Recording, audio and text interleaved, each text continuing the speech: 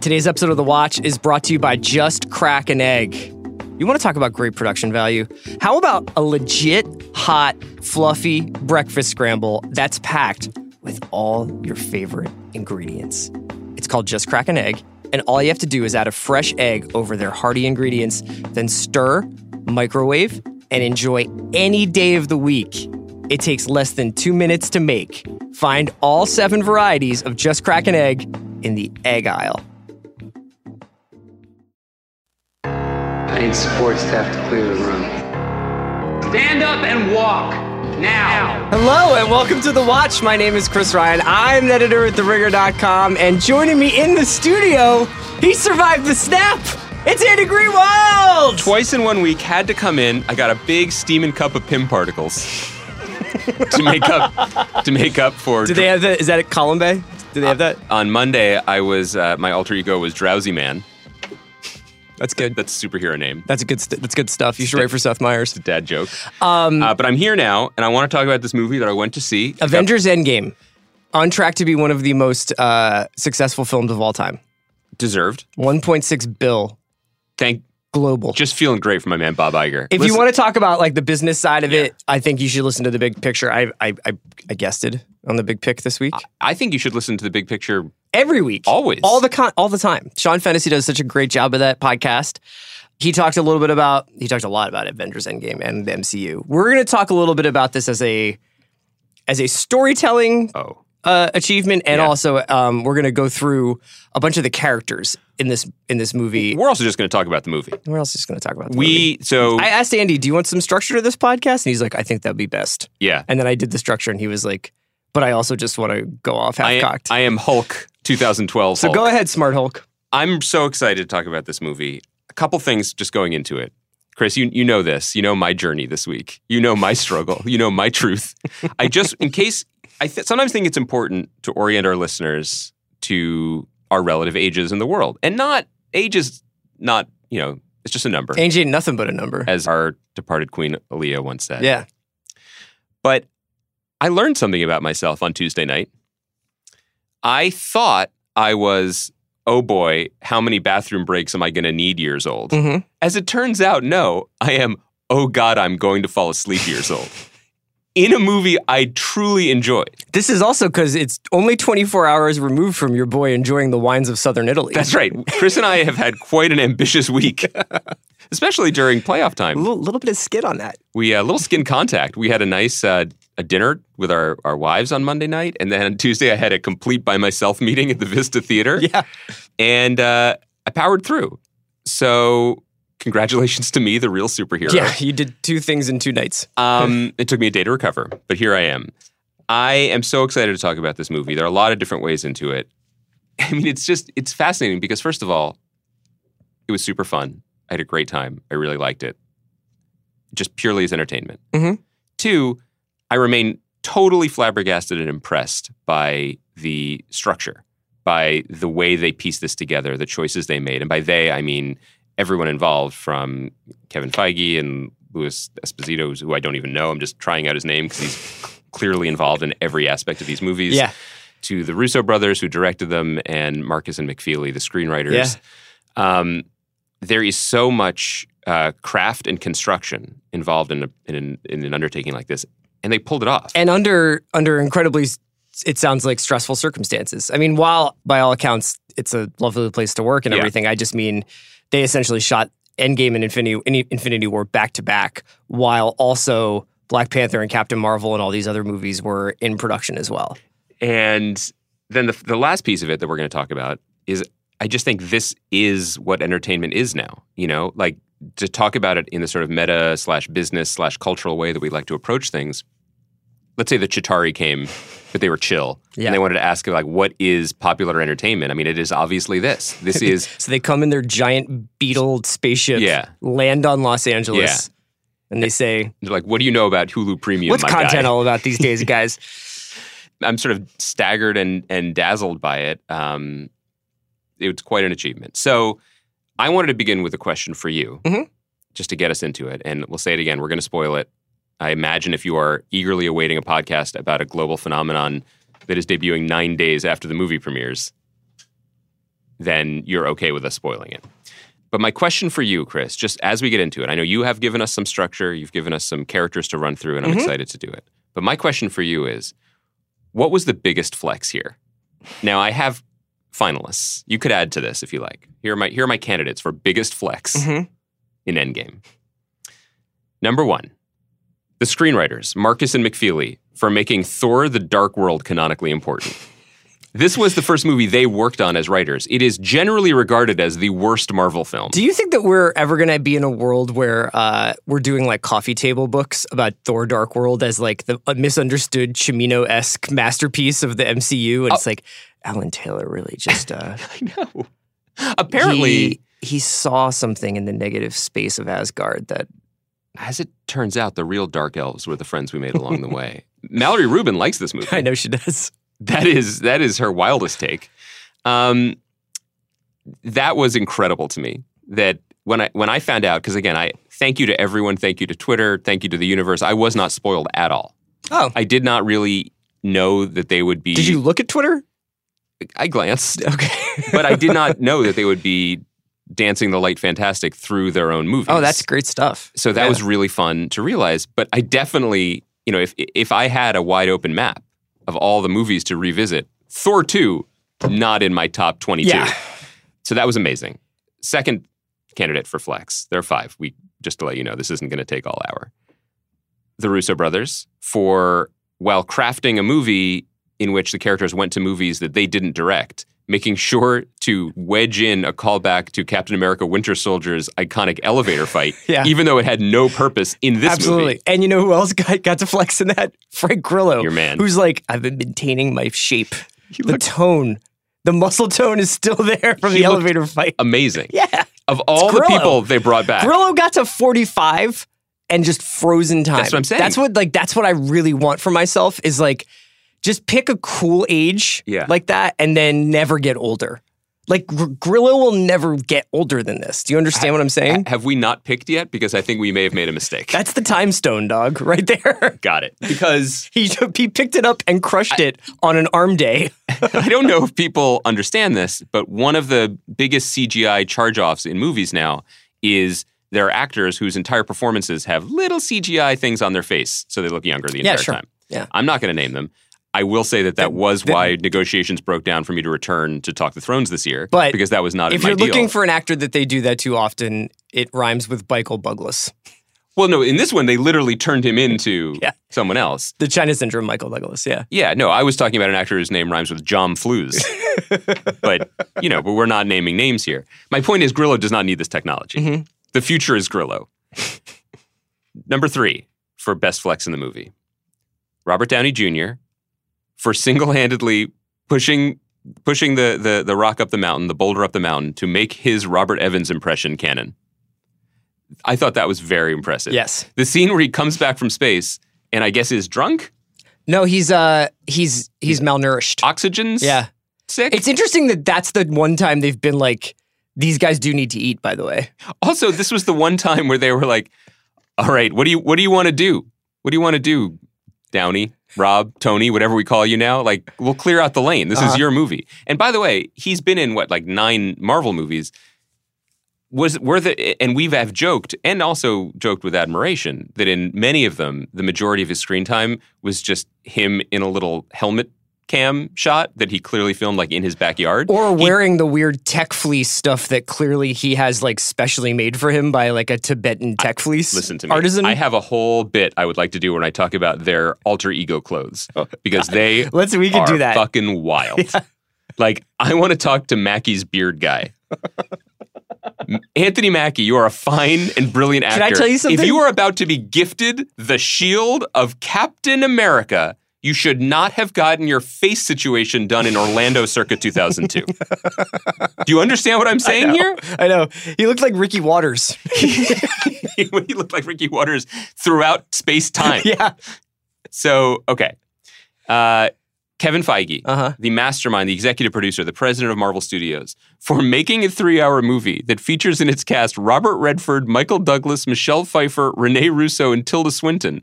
And collectively, they have 14 lines. Mm-hmm. and 11 of them are Tilda fucking Swintons on a rooftop in 2012. By the way, I went to the bathroom during that. You did? Yeah, I was like, I got it. You need this stone. Tilda Swinton on a rooftop in New York City in 2012. That would be my endgame. Is that your fifth? No, there's one more. Okay.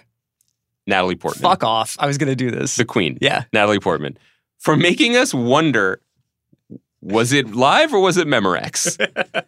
I can't decide which version of her reality stone is a bigger flex. Is it that they needed her, so Bradley Cooper's beloved CGI raccoon could stick her with a space syringe to draw out a red They didn't even show stone. that, did they? No, they did not. He just They cut is away. running with it.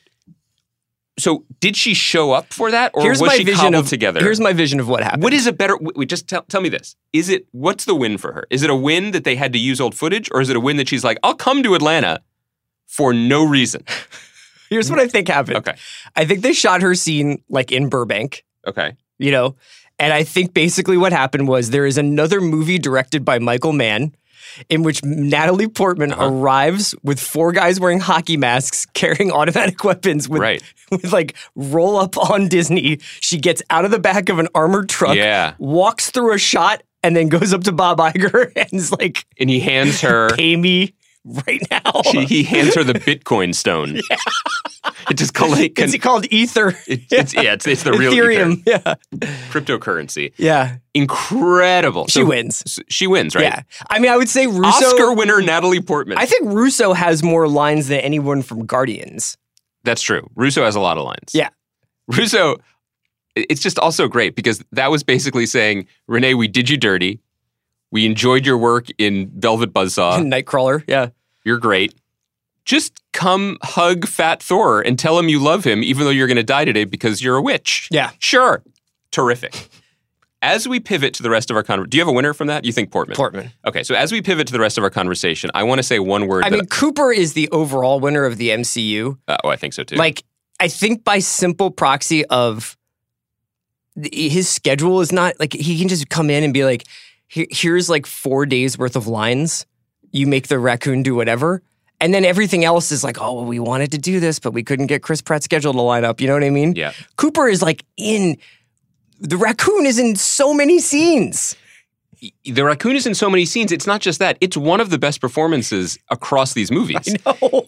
I think the thing, sometimes everyone makes fun of Bradley Cooper. Sometimes for actors who like really overly commit to the bit. Mm-hmm. We are the lucky ones. Yeah. That he does it, because that performance does not need to be that good. It doesn't. There are actors in these movies who would disagree with his level of commitment, and we're going to list some of them. It's also kind of like the Radiohead album Amnesiac, where I'm like, okay, this is a choice. Yeah. And then like 3 years later, I'm like, I love Amnesiac. So I'm so into Rocket now. Which movie is his pyramid song? Is it this one? I think it was actually it was Infinity War. It was when you realized if you put the talking raccoon with all the other characters, with Thor? Yeah. All the other characters are better. Yeah. Okay, I just want to say as we pivot now, there's one word that is not going to be said on this podcast, at least for me. And that word is logic. Oh yeah, I don't think we could do that. DGAF. I truly don't care. You don't care about whether or not like going back in time affects the future. Who cares? Or if... Guys, we collectively and culturally use the phrase comic book movie as a pejorative. This is a comic book movie. It works by comic book rules, comic book logic, and it's fine. By the way, Proud Boys, where are you out there on the internet talking about why does Steve Rogers not only know how to lift Thor's hammer, but wield it with the expertise of an ageless Norse god? Like, Arya trained for 6 seasons. You know what I'm saying? This is your issue? It's not an issue. I'm just saying, like, let him do it. Let him work. So were you, is that like an alt-right thing that Arya shouldn't be able to stab? It's like a Gamergate dudes on the internet thing. Oh yeah. Oh, I had no idea. Oh, she's a Mary Sue. She learned how to fight in time for this battle. Let me tell you something. As someone who spends so much time watching Game of Thrones, that is not the case. I know. So, all right. So you want to do character by character? Because I also have a secret Arya Stark kill list of characters I DGAF about. Well, that's what I was thinking we could do. I mean, if you wanted to talk a little bit more about it as in general, I mean, I was going to ask you. Did you like the movie? We haven't even said that yet. I know you've been on a roll. This is like the counter of your Monday show. I told you I would come in hot. Yeah, you had like spider webs on your eyes on Monday. There was and a now moment. You're like, here's the thing about time travel. There was a moment on Monday's show that Kaya expertly edited out where my soul stone exited my face in mid-talk. You were brain dead. I powered down. There was no electricity going through your mind. No. I like the movie very much. I would say that, like all Marvel movies, I felt it start to fade as soon as it was over. Like, even when you were like, so I saw it Sunday, or Saturday rather, and Greenwald saw it Tuesday, and even when you were like, I'm going to see it Tuesday, I was watching a basketball game thinking, oh, he's probably watching the movie right now. And I was like, what happened in this movie? So that's the only thing. I think that there is something really interesting going on right now. You brought up Thrones. I think in some ways Thrones is a little bit of a victim of its own memification. You know, I think that there's been so much hype around it, and there's so many catchphrases and tropes and ways in which we talk about, like, who will sit on the throne and blah, blah, blah, and like, who's the prince who was promised. And like, all those things are very relevant to the story, but I think it's almost like now affecting how we watch the show itself. Yeah. On the other hand, I think Marvel is actually a beneficiary of its cultural dominance, where I think this movie could have been like 25% worse, and I think people would have really loved it. Yes. Now, that's not to take away from the film. You mean that it's better than it has to be? It almost needed to be good. It was almost a requirement that, like, we were going to like it. You know, and I think that they had a couple of character beats that were going to guarantee that it was good. Yeah. I think that the ending did that. But in some ways, like, Marvel's success has created this air of quality that I don't think the MCU has always had. No, the turn to the end, I mean, the reason, I mean, maybe this is true of all films, let alone film franchises. It ultimately always comes down to hiring the right people. Sometimes a stroke of luck. Sometimes the person you think you're going to hire isn't available or whatever, and you end up with someone else and it all works out. Hiring the Russo brothers to do Captain America 2 was thought of as a risk at the time. For sure. Hiring Downey was a risk, actually, if you go all the way back. What's truly amazing, and I think this is really how empires are shaped, whether they are, galactic, literal, or otherwise, is you got to finish strong. Mm-hmm. And the 22 movie story that has become part of the narrative has a lot of weak links in the chain. Sure. And not just weak links in the chain. It was not this. It really only became this, or started to become this, with Winter Soldier. The Russo brothers and Marcus and McFeely found something and followed it through to the end. Then the branches to do the thing that you went to the bathroom for, where Ruffalo and Tilda Swinton are doing the timeline. I got what it was about, yeah. It's then they found a couple other people who also get it. And James Gunn, you cannot be here without what he did. And I think Taika Waititi also, and Coogler. Mm-hmm. I think those are the people who collectively understood the promise, the fun, the spectacle, the grandeur, the size, and the emotional weight to make this what it is. And I will say that this has been a movie it's obviously 10 years and 20-some movies in the making. And even even different than Infinity War, I would say. This movie, Endgame, had moments that I thought were like almost contractually, like Evans and Downey were like, I'll do this, but then on the last one, we get to do X, Y, and Z. Also, $15 we get to do million. Group therapy. We get to be skinny and pretend we're Robert Evans. We get to live in Big Sur with our family, with Pepper and the kid, and decide like it's actually like I'd rather protect my family than the world. All this stuff that I thought was like pretty adult. And this is what I was kind of saying this to Sean and Amanda on Monday, that like this is what happens when you can raise a generation of fans, is that you can prepare them for these more adult ideas. Oh, absolutely. And I mean, let alone the fact, and Sean and Mallory talked about this really well in the big picture, we are glossing over the fact that this is going to be top 5 highest grossing film of all time, maybe more. You needed to see at least 10 to 15 of other movies before you could see this movie. It would not make any sense to you. That sudden, not just confidence in serialized storytelling, but assumption of serialized storytelling is a radical shift from where anything was in the past in terms of mainstream storytelling. And you could say it's also the end of a kind of storytelling in some ways. I'm not obviously not sure about that, but so many of these characters are going to Disney Plus, and I think that this time around, based on certain things that Iger and Feige are saying, they're really serious about this. This isn't like, yeah, we have like 4 Netflix shows and we're going to try Jessica Jones out on that, or Agents of S.H.I.E.L.D., but like we're going to immediately like stop the idea that Agents of S.H.I.E.L.D. is somehow a connective tissue to the Avengers movies. They're really serious about doing 6-episode major Avengers storylines. Miniseries, basically. And I don't know whether or not, like, I do think when you look at, like, the slate that they have and the exhaustion collectively on the part of the people who have been making these movies for the last 10 years, there's going to be a powering down and a changing of how they deliver this stuff a little bit. It'll be a long time before something like this happens again, is what I mean. I think it's safe to say this is this generation's Star Wars. Everyone keeps saying, what's this, what's going to be like Star Wars again? Is Star Wars going to be Star Wars again? No, it was this. This was it. I mean, the reaction that people had in a theater on a Tuesday night, in a packed theater, the reaction I'm hearing from people who saw it at normal movie-going times that they heard in the theater, the way people of all ages are seeing these movies, the way people are marking their own maturation with these movies. And going multiple times, which is always the sign of like an actual blockbuster, is when you see people who are like, oh, I've already seen it 2 or 3 times. And this might be giving too much credit to Feige, but I think that he's earned it. If this is our Star Wars, they may be smart, they may be ahead of the curve, they may be shifting to actual 2019 Star Wars now. And what I mean is, we're seeing in these big movies, and then we're seeing the Mandalorian show, that Star Wars, this idea of Star Wars as a once a year, every 3 years, every 10 years mega event, no longer seems to be fully in step with the culture. What Star Wars needs to be, both from a brand perspective and a company perspective, shareholders, but also for the way people consume stories, is a constant 24/7, 365 thing with TV series and interlocking things.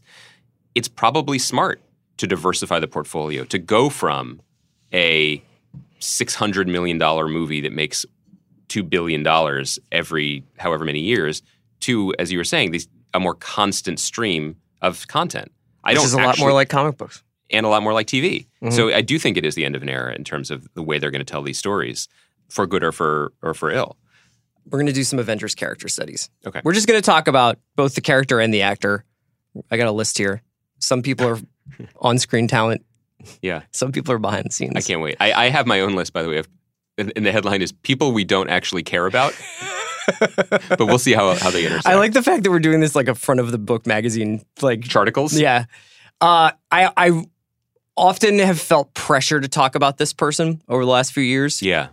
I feel like it's almost like great jazz. It's like when the solo hits me, I'm ready to talk about it. I'm ready to play it, but not always. You know what I mean? And sometimes I might want to turn my back on the audience and just blow a little, Yeah, absolutely. You got to read the room. But let's talk about Hawkeye.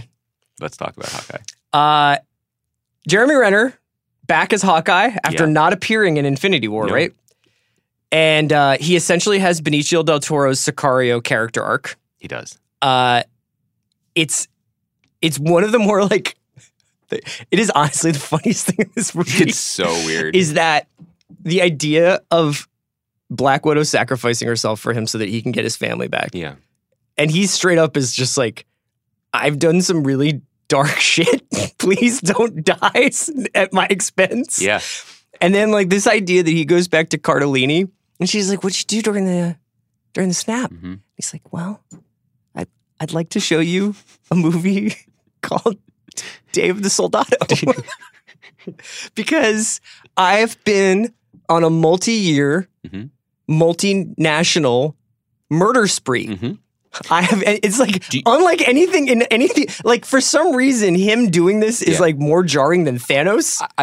Another thing, hun. Remember the bow and arrows? I do swords now. I sure do. I gut people. I have a mohawk and an arm sleeve of tats. Yeah. And I just show up in Tokyo and murder Yakuza. When his cell phone rang with a helpful photo, was there a moment where he was like, oh boy? Because, sometimes if like you're out a little too late and your significant other calls and you're like, how am I playing this? You got to like, just get the story straight. Siri, clean up DNA evidence. Seriously. Couple things. One of the things that I admire most about the way they put these last 2 Avengers movies together is that the Russo brothers and Marcus and Nick Fury look at what was given to them across the other movies. And I think they use people, plot lines, emotional ether well and correctly. Starting the movie, like what Joss Whedon did with the Hawkeye character in Ultron with this secret family in Kansas was so odd and jarring. and not my favorite part. I don't know if it was Is that anyone's. canonical too? No. Yeah. But they took it. They saw that, and it was actually a brilliant way to begin this movie. With the sort of the leftovers thing, and it was beautifully shot, and it was really, And then the traffic song drops, yeah. it was really well done and surprising for a movie of this scale. Hawkeye in the comic books, one of my favorite characters, Yeah. particularly We've talked about that, the Matt Fraction, the yeah. Matt Fraction version, but across the board, always kind of an interesting character to me. It is canon that at one point he stops being Hawkeye and becomes Ronin and wears a mask and has swords now. So I guess that's an easy transition. But You know what I mean? when Black Widow is like, the Federales discovered like a shipping container full of bodies. What Barton did? Yeah. I would say this movie's grasp on what PG-13 means or should mean surprised me at times. Yes. A lot of ass talk. Yeah. A lot of shits. Yeah. A lot of beheadings with purple blood gushing Gallagher, out I was early. talking to Jason Gallagher because he and I often argue about, I'll always be like, oh, I didn't like this movie. And he's like, well, it was for some of my son's age. And I'm like, well, that's not my problem. Yeah. And I asked him, I was cool like, talk, Chris. Uncle Chris strikes again. That's great. I love when you gave my daughters a signed laser disc of Day of the Soldado. You're like, one day, my girls. I kneeled down before your daughter and gave her a samurai sword. You did. You're like, this will pay off. No, and he was just, I was like, dude, you need to take your kid to Endgame. And he was like, I don't think he's ready. Yeah, I mean, I didn't think some of that stuff was necessary, considering it worked well emotionally, and it was that stuff didn't make it skew older. I guess that stuff is more like teenage, actually. But anyway, I have this long preamble to say, I'm sorry, despite all best efforts, MCU Hawkeye sucks. Hawkeye sucks. And Renner, whom we adore, there's no one whose aesthetic, whose devotion to the project would I rather have working on my structure. Yeah. Is super bad in this role in a really weird way. If and the you only want a moment, guy to create an open floor plan, put in some modern appliances, and maybe have an incredible subway tile backsplash, he's your guy. But if you want somebody to be the driving force of a film, the emotional crux of it outside of Captain... The bass thrum, if you will. Apparently wrong, which is shocking because I don't know that any movie star has been more underutilized than him in the last 10 years. When you consider like he comes out of 2008 with Hurt Locker, The Town in 10, and then this kind of series of weird missteps. Ghost Protocol, Born in 12, which we loved, but he was probably the third best thing in. He is. Fourth, maybe, if you consider Rachel Weisz and Oscar Isaac ahead of him. I do. And Edward Norton obviously is canonical, that guy's in Cooperstown because of that movie. The Immigrant, he was good. American Hustle, he was fine. He's only in it for a little bit. And then he kind of wastes away in these movies. He wastes away in Avengers and Ultron and Hansel and Gretel. And then he's in Civil War. And he kind of has a comeback with Arrival and Wind River. But since then, he's done The House, Tag, Endgame. And he's going to be in Spawn. I don't know what's And apparently is going to keep playing Hawkeye on Disney+. The only moment of his that worked for me is when he turned to Natasha and gave her a crazy ass smirk while running over the cliff to his death. That was like The Town. Yeah. Renner. I mean, look, there's two things, and this could be a whole separate because podcast. he was like, finally, I can end my dark pain. Yeah. Look, there's two... Doing one good thing. There's two conversations here. One is character actors who chase that leading cheddar and get lost in CGI and blockbuster stuff. Two, there are actors whose skill sets, whose method, whose strategies of performance don't work in front of green screens in Atlanta. It doesn't work. Unfortunately, he's one of them, and that was frustrating. The weakest parts of this movie for me were the moments when I thought the architecture was clever, but it relied on using everything they had, using nose to tail directing and screenwriting, if you will. But the particular bits weren't up to the challenge, even of the small connective tissue they were asked to do. Right. And if we're speaking about actors who don't seem to be able to bring it in front of green screens in Atlanta, it was on some level affirming to see that even the greats, even the Russo brothers and Marcus and McFeely, also don't know what the fuck to do with Captain Marvel. Yeah. I mean, you want to talk about that? This was a tough look. Let's do Captain Marvel. Another tough look for an Oscar winner. Well, okay, so a couple caveats. She shot this before Captain Marvel. I don't think that there seems to be quite yet an understanding of what to do with this character because they've typically introduced these people and hedged their bets. Yes, they've gone all in. Yes, these things get huge promotional pushes, but I think if Guardians had somehow fallen flat, there was a plan B. I think if Doctor Strange completely missed, there was a plan B. Well, they didn't really seem to have a plan B with Captain Marvel. Like, they have really said she's kind of the figurehead of the next phase of all this. They right? were way out in front of their skis on this because you're absolutely right about plan Bs. Like, for example, they figured out pretty quickly that Hulk isn't a movie. Hulk in other movies can be great. Well, isn't it also like they can't do Hulk as a standalone movie because of some rights issue? No, they can. Oh, they can. They can't. The Norton Hulk is canon in the MCU. Right. It's just recast. That is this character's life or whatever. Mm-hmm. That's all connected. You know, they decide who works best in what. What if Ed context. Norton had been in the Atlanta in the funeral scene? Can you imagine? So it's weird. Yeah, all the caveats are worth saying. This was the first time she'd ever played the part. They did this, I think, before they had certainly. I mean, I was going to say before they had a finished script for her own movie. I would add the caveat. I don't think they ever had a finished document. script. It's a living document. It is. But the performance is so strange and self-aware and wooden, and then the character is just omnipotent. So they just kind of used her as a missile, which was probably the best use, frankly. But there is no spark, there is no life, there is no anything in this character, which is she's worrisome. A cheat code. I mean, when she shows up, she saves Downey. It's not like she's got like an IV bag with her. She just somehow saves Downey out in space in the beginning. When she shows up later, she is, like you said, a heat-seeking missile and just destroys a bunch of spaceships, which ultimately doesn't matter. But like, I mean, she needs to. It's like completely turns the tide of that battle. And I want to say, and I don't think I said enough of this when we were reviewing critically her own movie. First of all, the movie's made like $1 billion. It's a success. So you don't need me saying I didn't like it to justify. Yeah, but that's exactly what I was talking about in the beginning, where I was like, the success of the movie should not make them. And the importance of her character and her role in this should not be diminished. Right. It should also be better. And that's a little worrisome, especially for the future, which we haven't even pivoted to yet, if she's the linchpin of it. But she's basically doing Jeff Bridges from Starman. They've made her, even though she's supposed to be this focal point, because she is like half alien, because she doesn't remember anything, because, you know, all these things. It's like, and I also don't really know that her powers, so to speak, are really understandable. Yeah, it's a problem for them going forward. Yeah, well, we'll talk more about what's going to happen going forward. We can blow through some of these if you want to. Let's talk more people. I wanted to just say that in many ways, I think Rudd is the new Downey. Boy, Rudd was great in this movie. So Rudd now, boy, they used him really well. Iron Man in these movies has always been there to be this sarcastic, cynical audience avatar for like, I can't believe we're putting on capes and shit. And if I am putting on an iron suit, that's really cool. Let's listen to metal and do it.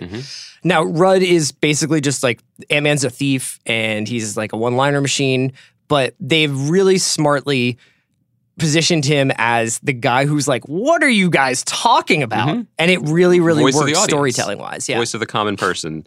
But also, it's just a nice energy. Like, I mean, that's the other thing. Like, ultimately, at the end of the day, you look at this, hanging with Hemsworth, hanging with Rudd, hanging with Cooper's raccoon voice.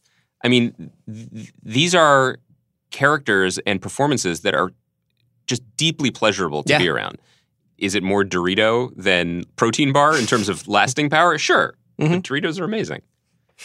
Who else you got? That was not sponsored content, by the way. I would love it to be. I've got Black Widow, a.k.a. the Melissa Auftemore of the Avengers. You know, there's a moment, I think it's at the end of, I don't remember which Avengers movie, but at the end of one of the movies when there are no more Avengers, and you see like, here are the new Avengers, right? And it's Cap, and it's Black Widow, and Scarlet Witch, and Vision, and War Machine. I think that's at the end of Ultron. And guess what? That Avengers team sucks because it's super boring. And it's really good that they pivoted away from it in a hurry. And I don't know what it means going forward because, look, I really like Scarlett Johansson. I like what she's done in some of these movies. They've done a pretty good job with this central problem with the Avengers in the comics too, which is when you go charging at the god of death and you have a living space battery and the Hulk, a Russian assassin with a pistol doesn't make that much sense, but it's pretty brave of her to try. Well, they kind of made her the new Nick Fury in this. And then they killed her. Yes. And the sacrifice is what it is, but in general, I would look at her entire 6-7 movie arc as a missed opportunity because she doesn't do anything and she's not that interesting. And they didn't even let the Bruce Banner romance thing cook, No. Which, by the way, is not exactly flying past the Bechdel test. If I'm like, what would have made her more interesting? A boyfriend. Yeah. Why don't you smile more, Big Natasha? green boyfriend. I mean, look, I apologize for even suggesting that, but it was a miss. And so the sacrifice was, I mean, I know that she's making a prequel movie for $25 million, but like, let's... Yeah, what if it's the Black Widow supremacy? Great. And Make the spy movie she should have been in. Yeah, okay. Let's do Thanos. I thought it was pretty cool how they've killed this guy like 4 times in 2 movies. It's like a comic book. It's great. No, but I actually think when he first starts appearing in these movies and when he first starts, he's obviously in, I think, the tag of 1, He right? is. And before it was Brolin. Yeah, and he pops up a couple of times after that before we get to Infinity War.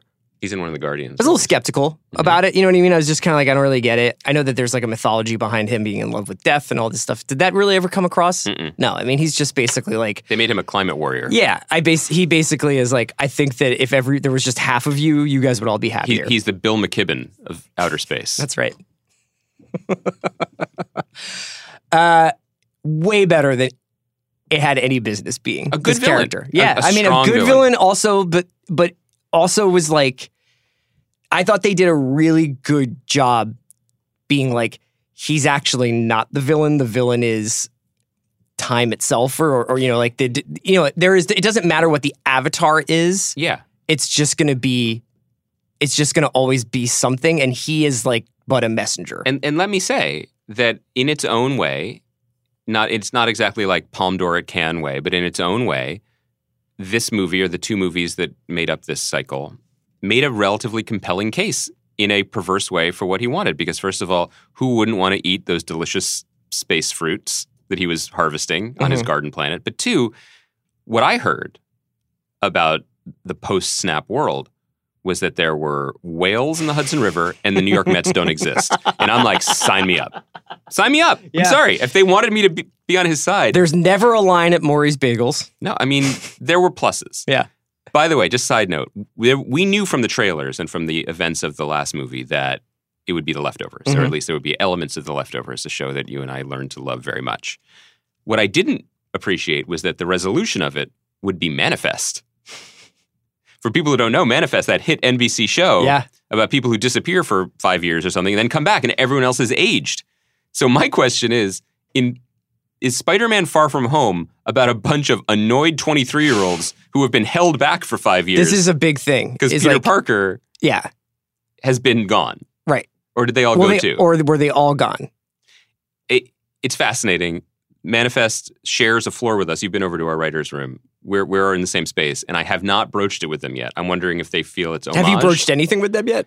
They keep to themselves. Okay. That would be a good opening gambit. They brought us donuts. That's nice. Which was very nice. They seem like a cheerful group. So, Thanos, good villain. Good villain. A lot more Nebula than I thought there was going to be. Really surprised. Yeah. And by the way, over the last two movies, I was just like, man, that's a lot of Nebula. Karen Gillan's really good. She sure is. It is not the kind of thing, I think Sean said this in his podcast as well, not the most famous character, not the most iconic character, a character that does exist in comics with a slightly different story, I think, backstory. But the kind of thing that James Gunn was so smart about who he picked out of the Marvel handbook, basically, of who he wanted to use, and in a way that I don't think any of us appreciated because she was sort of lost in the blur of blue people. Mm-hmm. But it's a terrific performance, and weirdly, sort of became the soul of the movies in a way. Yeah. I mean, she definitely bore the most sort of scars from all of it. I mean, she was like literally, and I think that they chose to put a lot of that pain on someone who was not like a real looking person for the exact reasons we're talking about with it being a PG-13. Essentially, right. You want to have like this kind of like distance between what the impact of this stuff is on the kids who are watching this movie. She was kind of one of a few people that I was surprised to see this much Burn. Burn 4. Mm-hmm. War Machine. I mean, if you want Don Cheadle, watch Black Monday. You know what I mean? Like he didn't throw himself off a cliff, but like, I don't think he booked a return ticket to Atlanta. Why? I don't know. Why? Were you surprised about how big the pot was? The pepper pot. Oh, for the Gwyneth got in on the action? Everything. Gwyneth was like the emotional sort of inflection point of the movie. She was good. By the way, good actress. Always has been. I'm Great newsletter. Reading about composting. Look, she's just keeps giving. I think clearly she and Downey have a nice rapport and enjoy working together.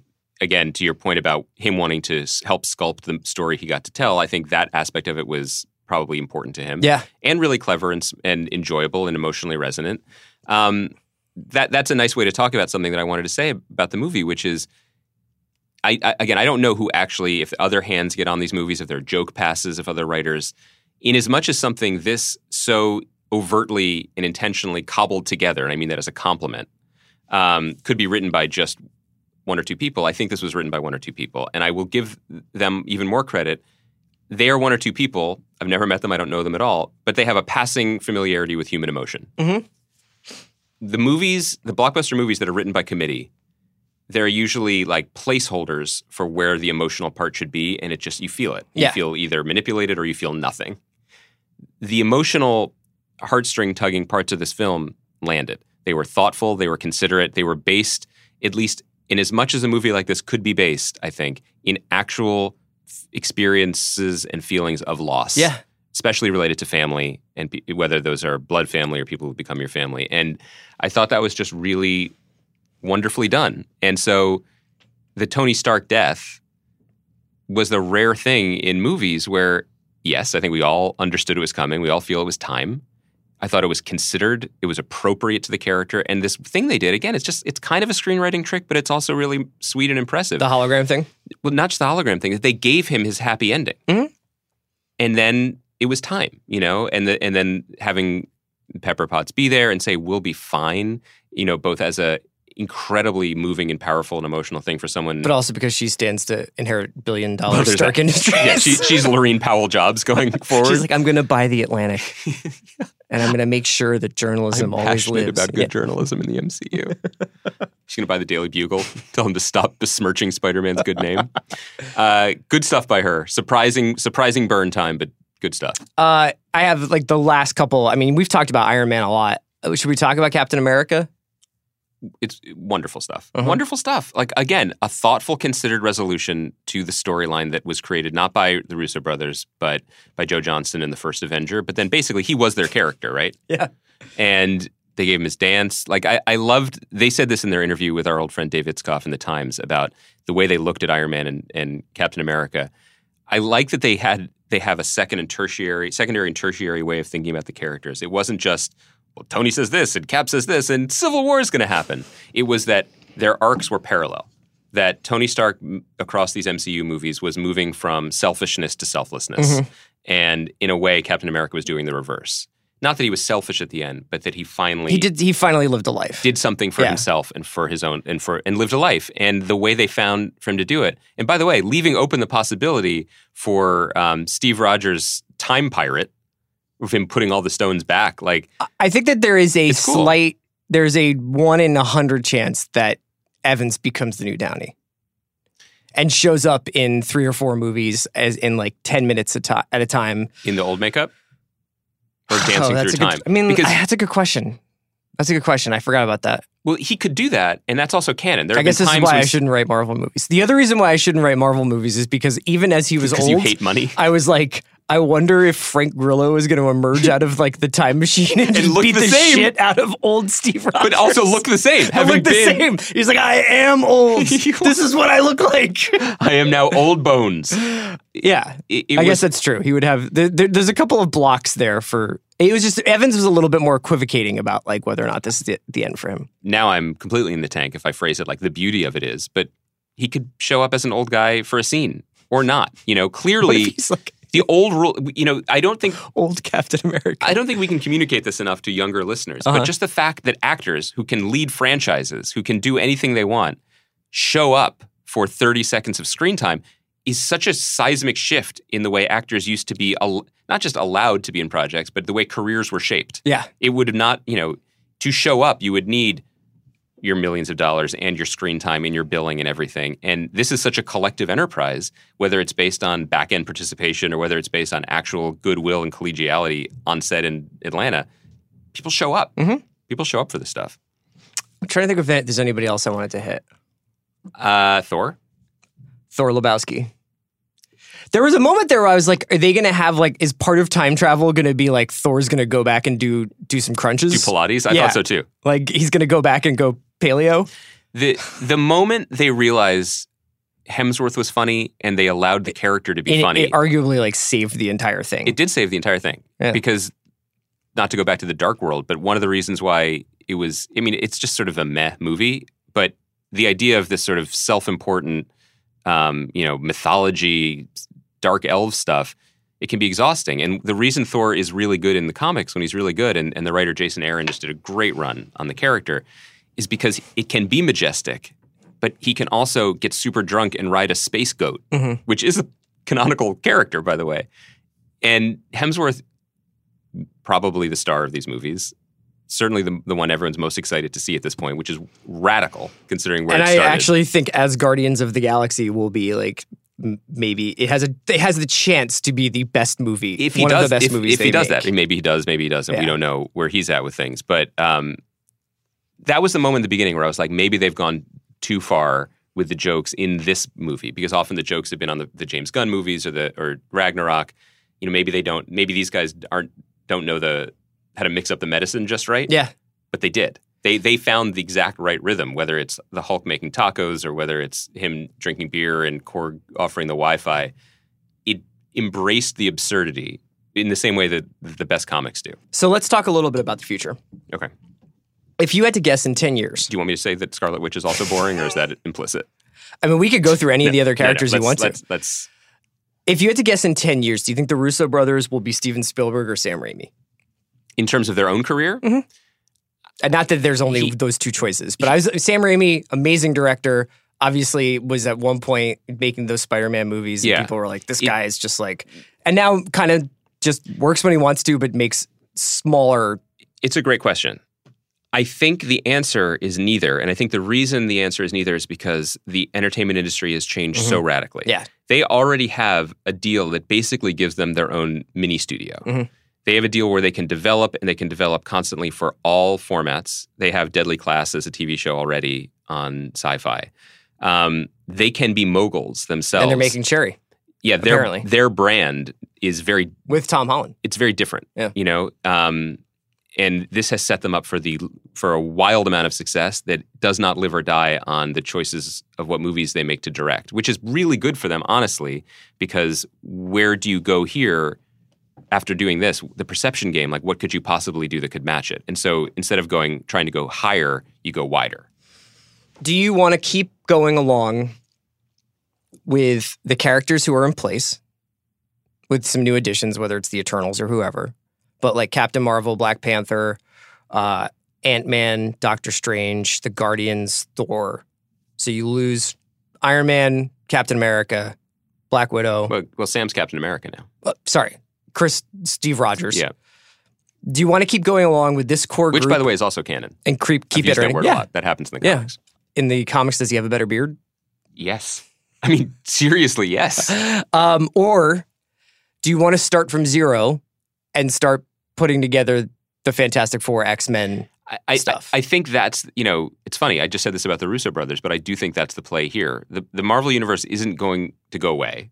And it's not, but it's also not, I think, going to begin assembling itself towards a peak. The question is, does it revolve around a sun? And the sun being these team-up movies that'll happen every 5 years. I think it's going to go wider. I think the stories are going to start being on Disney Plus, as we talked about, but I also think... We really are so committed to saying that. I can't undo it now. Yeah. I think how long did it take for Bill to start saying Oklahoma City Thunder? 5 years, right? So I feel like that's our model. I think a lot of what's happening in Disney right now, in the deep dev labs where they don't even print the scripts out, is Fantastic Four and X-Men related. What are they going to do with these properties? How are they going to fold them in? I think that Eternals, we have no idea what it's going to be. Fascinating director, really compelling cast. But even more so than Guardians, this isn't even a thing. This is a Jack Kirby concept that is never really solidified around a story.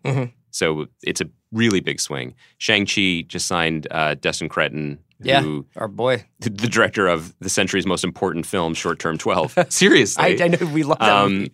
I think that's kind of exciting and cool, but that's also not necessarily on the scale of these other movies. It does seem to me to be turning into something more wide-ranging and more fluid, where you're going to be excited to see Doctor Strange appear in a supporting role in the second act of a movie where you might not have expected him, but makes sense. They can tell they've broken the mold in terms of what's expected, because I think the radical delivery service for this story has broken this idea that there are trilogies. It has to be a trilogy, and the trilogy will be done over 6 years, and then you move on.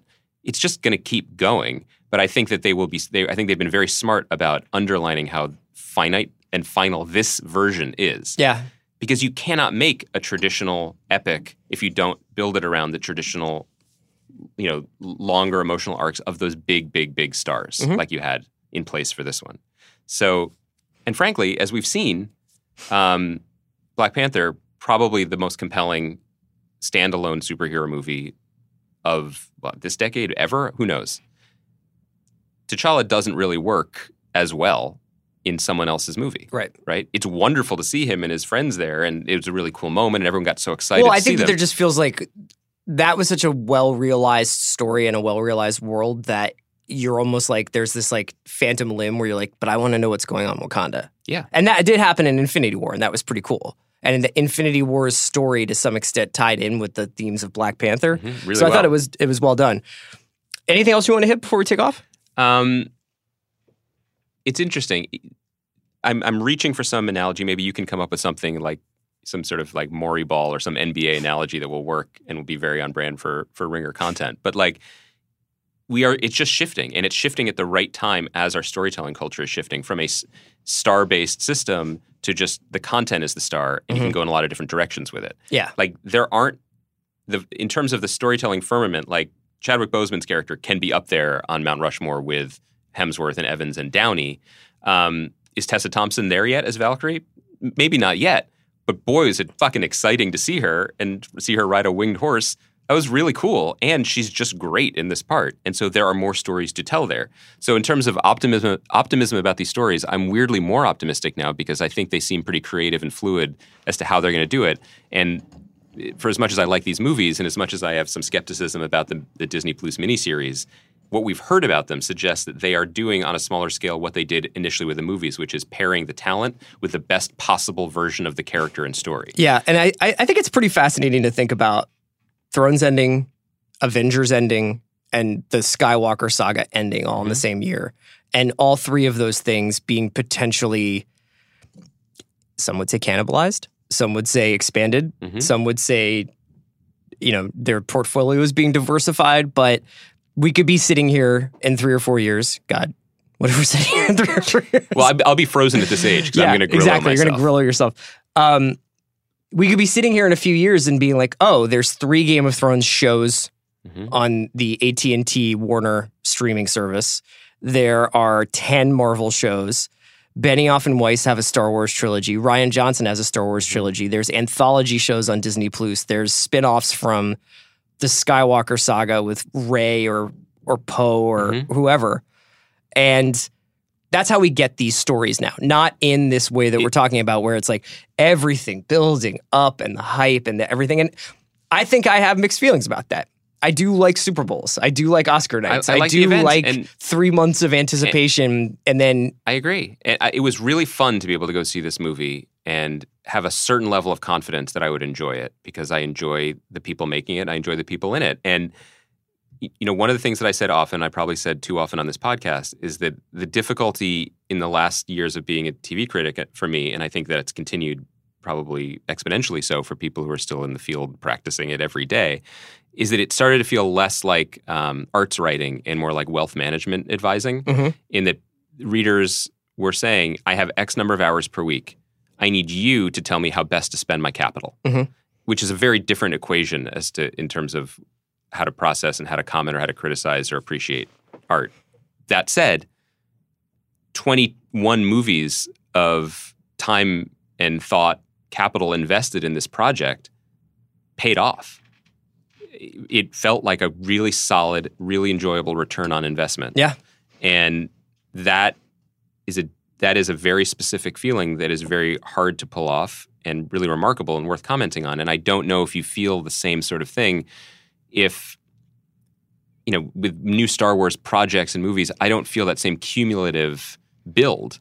I just kind of feel like I'm just being marketed to, because they have my cell phone on records from the last time I gave it to them. You know what I mean? Yeah. And the same thing with Game of Thrones. Like, I don't know if I want to know what happened the first long night.